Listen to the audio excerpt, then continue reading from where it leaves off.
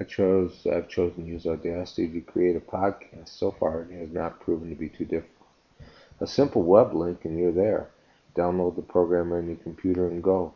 It's a free open source audio editing tool, and for my purposes, that's more than fine.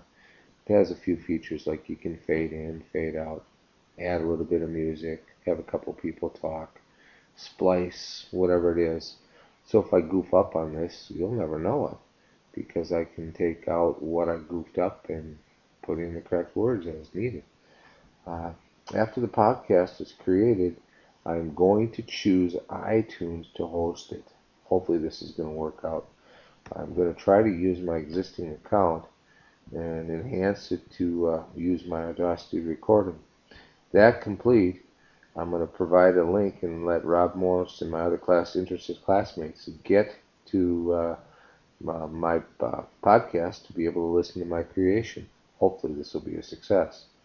Now, the use of podcasts is a different ballgame.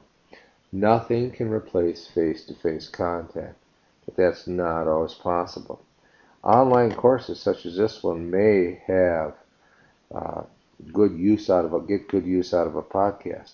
Not everyone has the ability to learn at a high level by just reading. So if you're taking an online course and you can throw in a podcast or two, you can get some of the serious listeners to retain best what they hear.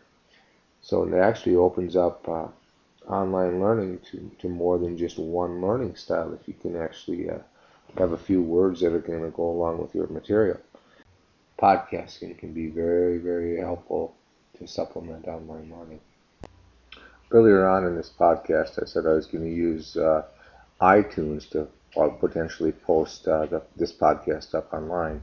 Well, I'm not going to do that. It hasn't really worked out like I expected. I'm going to use something ridiculously easy called the podcast machine. Seems pretty easy way to do it, pretty easy to download. We shall see how easy it is once that's done to actually get it up online.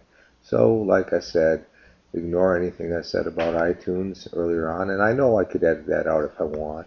Just like earlier on, I edited out the phone ringing in the middle of my conversation that you guys would have never known about had I not mentioned it.